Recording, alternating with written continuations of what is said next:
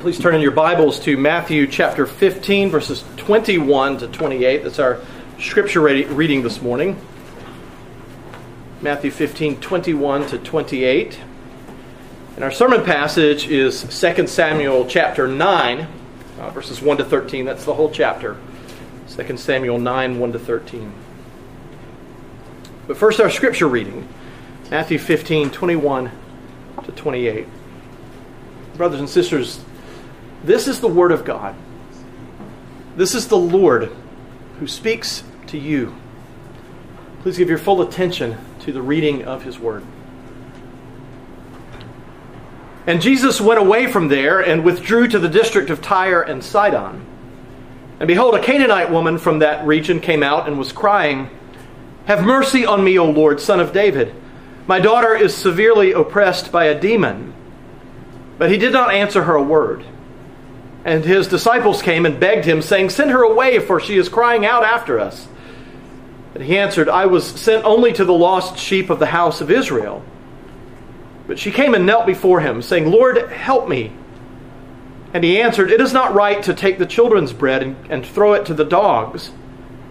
And she said, "Yes, Lord. Yet even the dogs eat the crumbs that fall from their master's table."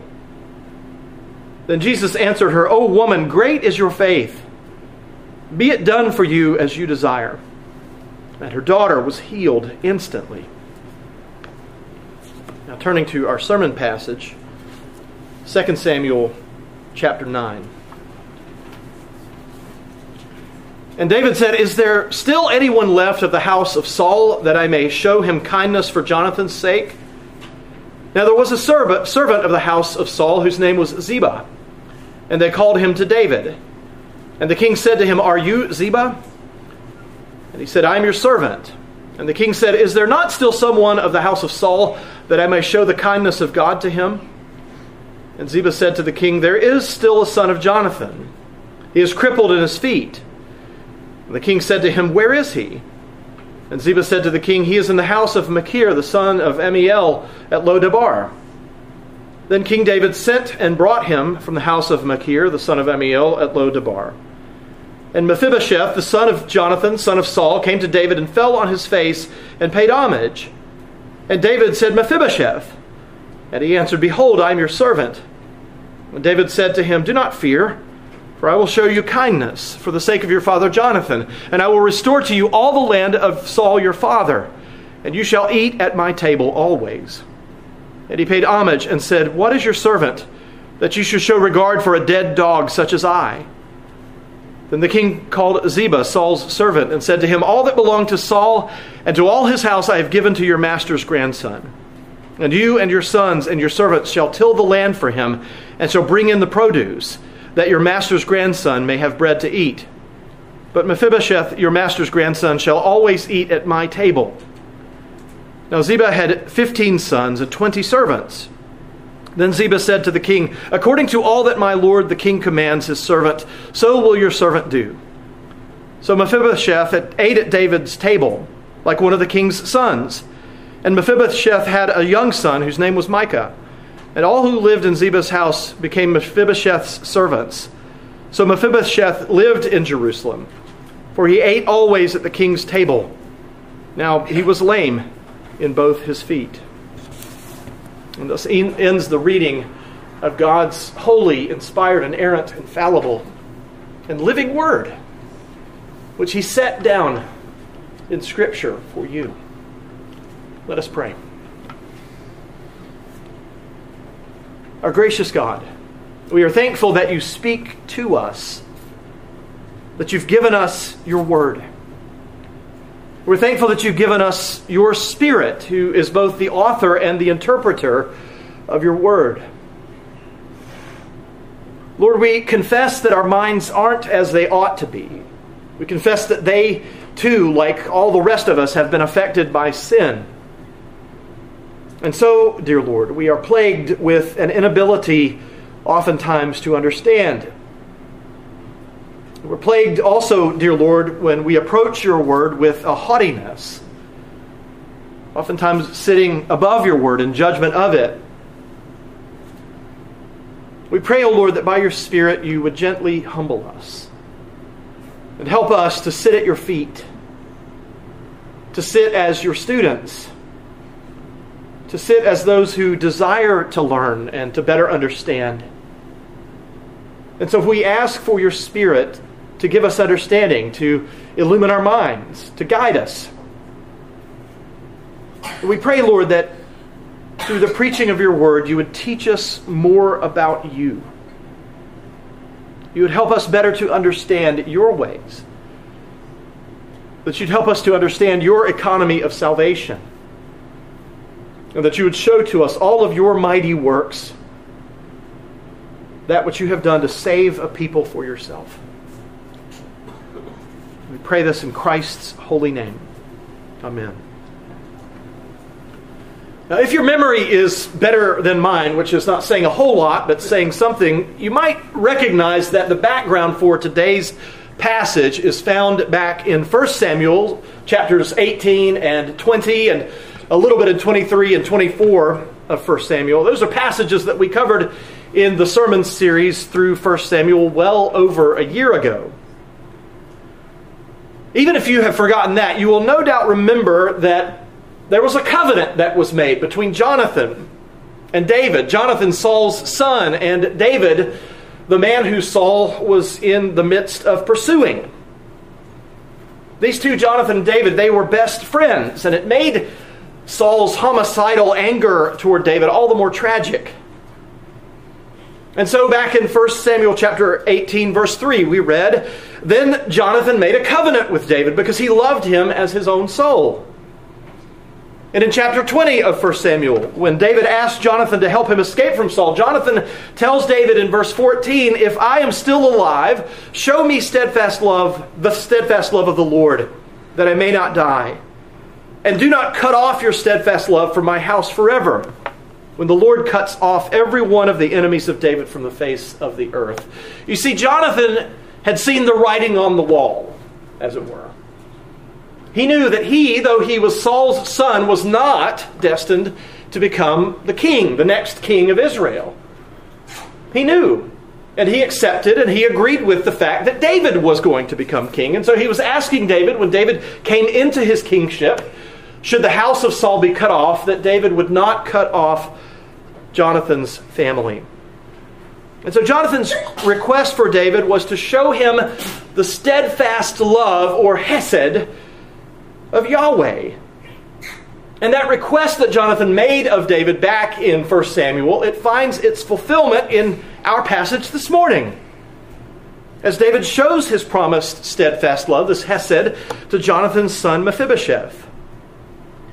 Now there is a reversal that has taken place here as compared with 1 Samuel 20. In that chapter, David was absent from Saul's table. He was running from Saul because he feared that Saul would kill him. Saul summoned David to come to his table, but being warned by Jonathan that Saul was going to try to kill him, David fled. And in our passage, David asks if there are any remaining members of Saul's house, and is told about Mephibosheth. And David summons him and welcomes him to his table. David proves that he has not forgotten the covenant that he made with Jonathan, Saul's son. As we work our way through the sermon this morning, I would ask you to consider this. If David showed steadfast love, hesed, to Jonathan's son because of a promise he made, how much more will God show steadfast love, or hesed, to his covenant people? If David showed steadfast love to Jonathan's son because of a promise he made, how much more will God show steadfast love to his covenant people?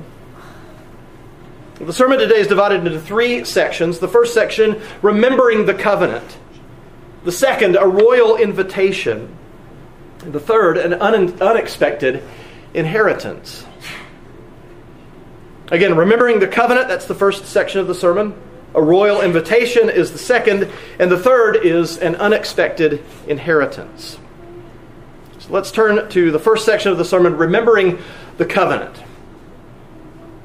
Now, we saw previously, a few weeks ago, that life had begun to quiet down for David. And it's a little difficult to understand the exact chronology of chapters 6, 7, 8, and 9, exactly where they fall with one another, because we'll see in later chapters, 10, 11, 12, that David is back at war.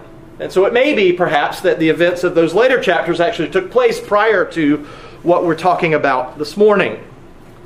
But as of now, as of this point in David's life, he's living in his own house in Jerusalem, and he's been thrilled by the promise that God made to him about establishing his house forever.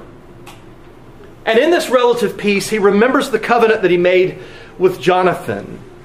Or at least, if he didn't just remember it at this point in his life, he realizes that he actually has the time and the opportunity to do something about the covenant that he made with Jonathan. And he asks in verse 1, is there still anyone left of the house of Saul that I may show him kindness for Jonathan's sake? And that word that's translated kindness, at least in the ESV, is somewhat deceptive, because that's the same word that Jonathan and David used back in 1 Samuel chapters 18 and 19, and again in chapter 23, which is speaking of God's steadfast love or covenant faithfulness, hesed. And as Davis points out in his commentary, roughly 15 to 20 years have passed since David made this covenant with Jonathan. A long time. And plenty of opportunities for David to, quote-unquote, forget. Or perhaps for descendants of David, if they were aware of such a covenant, to believe that the covenant had been abandoned. Now, 2 Samuel chapter 4, verse 4 tells us that Mephibosheth was 5 years old when his father Jonathan died. And at that point, when the news reached Jonathan's nurse, he became crippled when Jonathan's nurse rose up and decided to flee, knowing, or thinking at least, and believing probably accurately, that Mephibosheth's life might be in danger. She jumped up, and when she did so, she dropped the 5-year-old boy and broke both of his ankles and rendered him crippled. And now some 15 years have gone by. And Mephibosheth is a grown man, and he has a young son of his own named Micah. And Mephibosheth, along with his son and presumably his wife, they have carved out some kind of existence under the patronage of Machir, in whose house he lives in Lo-debar. But at this point, David knows none of this information. He has had no knowledge of the existence of this son of his best friend, Jonathan. And he simply puts out the call, asking if there's anyone left in the house of Saul. It's interesting. And again, we think about the events of 2 Samuel chapter 6. There is a remaining member of the house of Saul, his own wife, Michal. But she gets no mention here. And he puts out the call, and he finds out in verse 2 that there is a former servant of Saul named Ziba. And they called him to King David.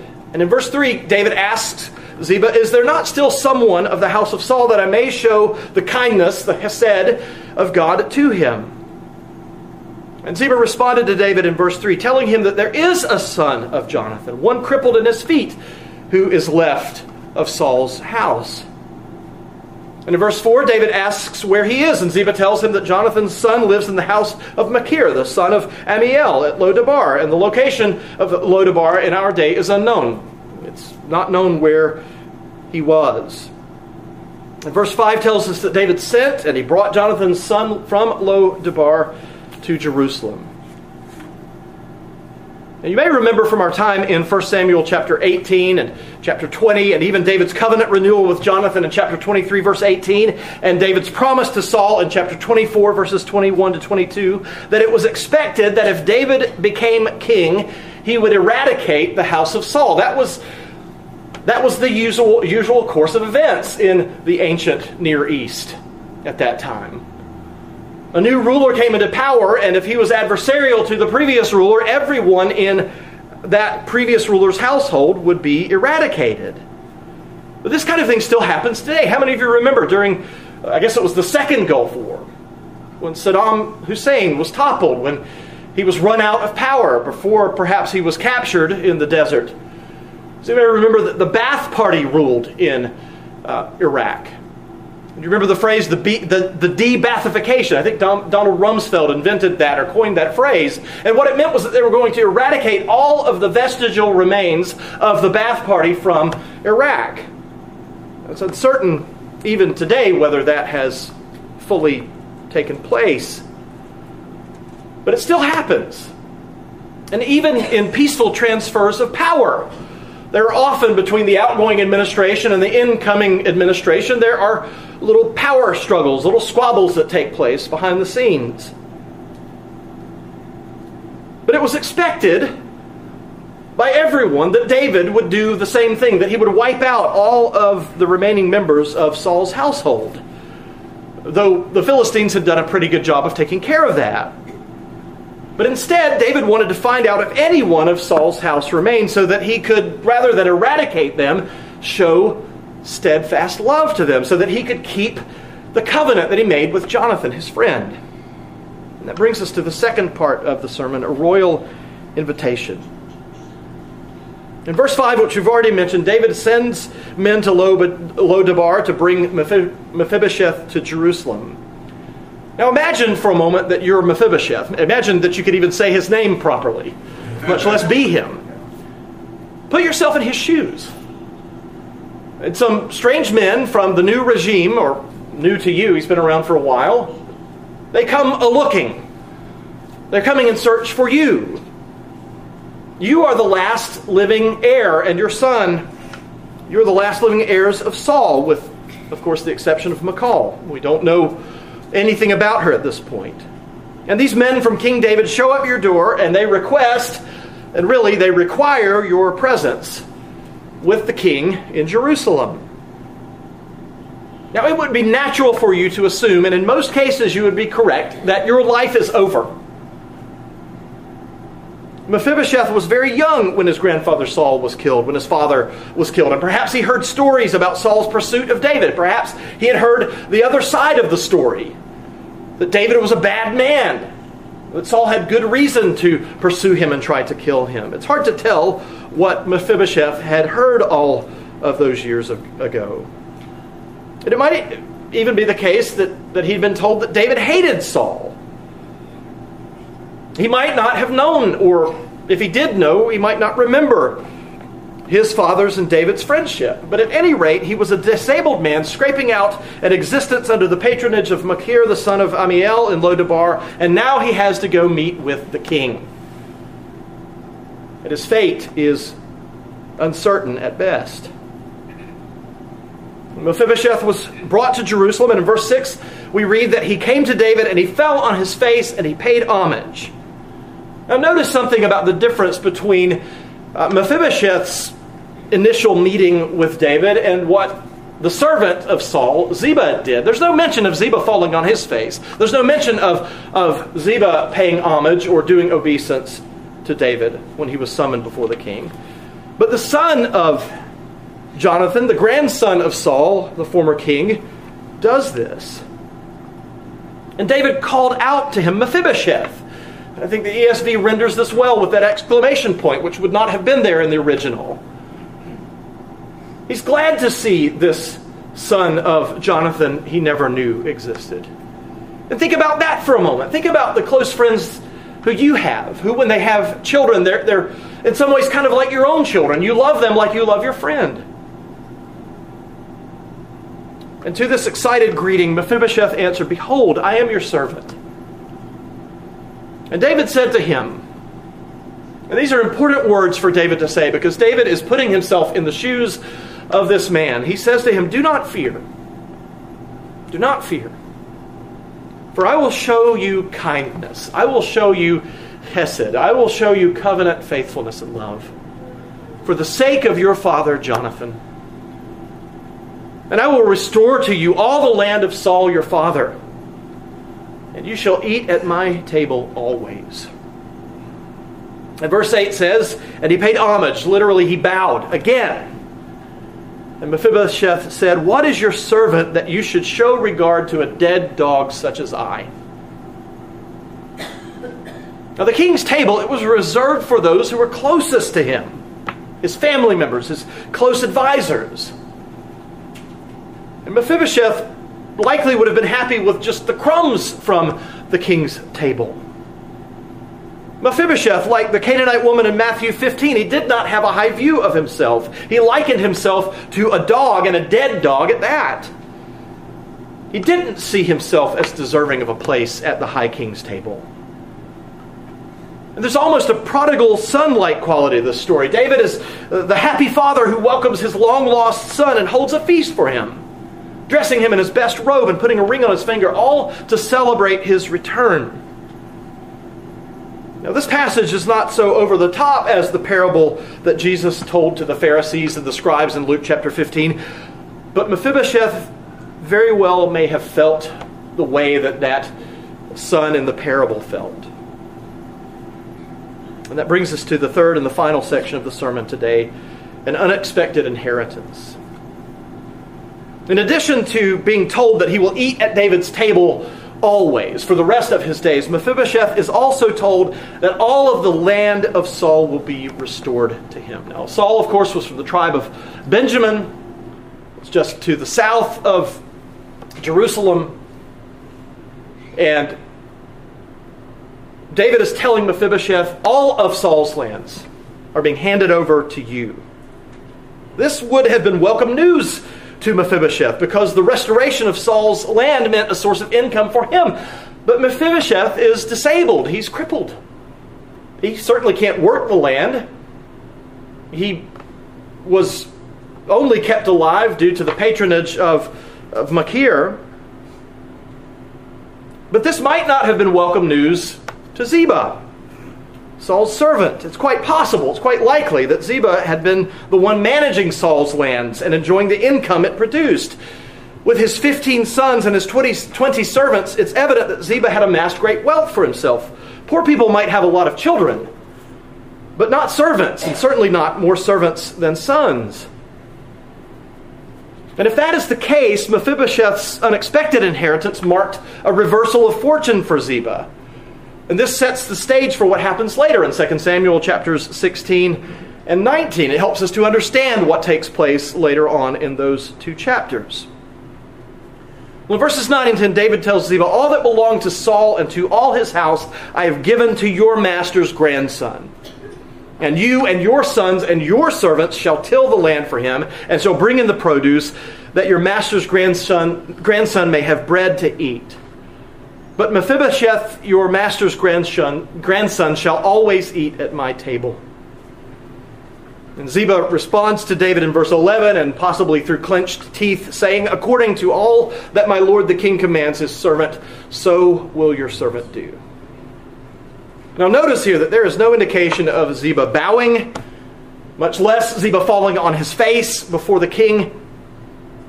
And this is evidence of the fact that he holds himself in higher regard than does Mephibosheth. Ziba, Saul's former servant, has just become Mephibosheth's and by extension David's servant. And yet he shows no sign of this other than referring to himself when he speaks to King David as your servant. And verse 11 concludes, so Mephibosheth ate at David's table like one of the king's sons. Verse 12 gives us some information that we didn't know about Mephibosheth. He had a young son himself, Micah. And it says that all who lived in Ziba's house became Mephibosheth's servants. Imagine this. Mephibosheth, if he had been able, would have been a servant to his patron. And yet now he has dozens of servants, people to take care of him. And verse 13 closes out the chapter saying, so Mephibosheth lived in Jerusalem, for he ate always at the king's table. Now he was lame in both his feet. David's steadfast love for Jonathan resulted in him giving Mephibosheth, the grandson of the man who relentlessly pursued David and tried to kill him, resulted in him giving this man a seat at his table. David was committed to keeping the covenant that he made with Jonathan. Now, as we already know, and as we're going to see even more clearly in the coming weeks, David was far from perfect. But even he would not break the covenant that he had made. He easily could have claimed ignorance. He could have claimed to have forgotten this covenant. So many years had passed since he made it. He might have overlooked it for political reasons, recognizing that bringing someone in, sitting at his table from the household of Saul, could have put him in some sort of danger. And as we'll see, keeping this covenant that he'd made with Jonathan is going to cause David problems, political problems in the future. But David was faithful. He kept the promise. He did not break his covenant. How much more faithful, then, will God be to the covenant that he has made with his people? God never forgets. He cannot lie. He does not change. When we are unfaithful to the covenant, he remains faithful. Now, we ought to remain committed to the covenants that we have made, but we don't always do so. We ought to. We ought to strive to do this. And so it's good to review the various covenants, the various commitments, the various promises that you have made in this life, and to assess how well you are honoring those, how well you're keeping them. But whether or not we do, God will always remain committed to his promises. Now, sometimes we don't like the fact that God doesn't change. When there's a particular sin that we are particularly fond of, and God's word tells us that that sin is sin, we want to believe that God can change when it's convenient for us, so that the sin that he declared to be a sin 2,000 years ago plus is now not so sinful in his eyes. So when something is inconvenient for us, we sort of hope that God will change, that he'll modify his law, that he'll do something different. But when it comes to his covenant, we hope that he never changes. We take a lot of comfort in the fact that he doesn't change. Why? Because if he does, if he's whimsical, if he's capricious, if he shifts his mind from one thing to the next, then who is to say that he'll keep the covenant, that he'll keep the promises that he's made? And so we rely on the fact, when we think of God's promises, when we think of his covenant, we rely on the fact that he does not change. And how do we know that he doesn't change? How can we trust that he will keep the covenant that he's made? Well, he sent his only begotten Son to die on the accursed cross in order to keep the covenant that he made with you and me. He sent the Lord Jesus Christ. This is an indisputable fact of history. Jesus Christ came. The eternal Son of God took up flesh. He added to his divine nature a human nature. He lived on this earth for a specific period of years. He ministered among his people and among the disciples, among those who hated him. He ministered to them and among them. And the thanks that he got was being nailed to a tree. This is the proof, brothers and sisters, that God keeps his covenant. Because keeping his covenant came at great cost to him. It meant that the eternal Son of God had to die. And die he did. And he did so in order for you and me to have a seat at his table for eternity. He died so that you and I, so that our heads could be anointed,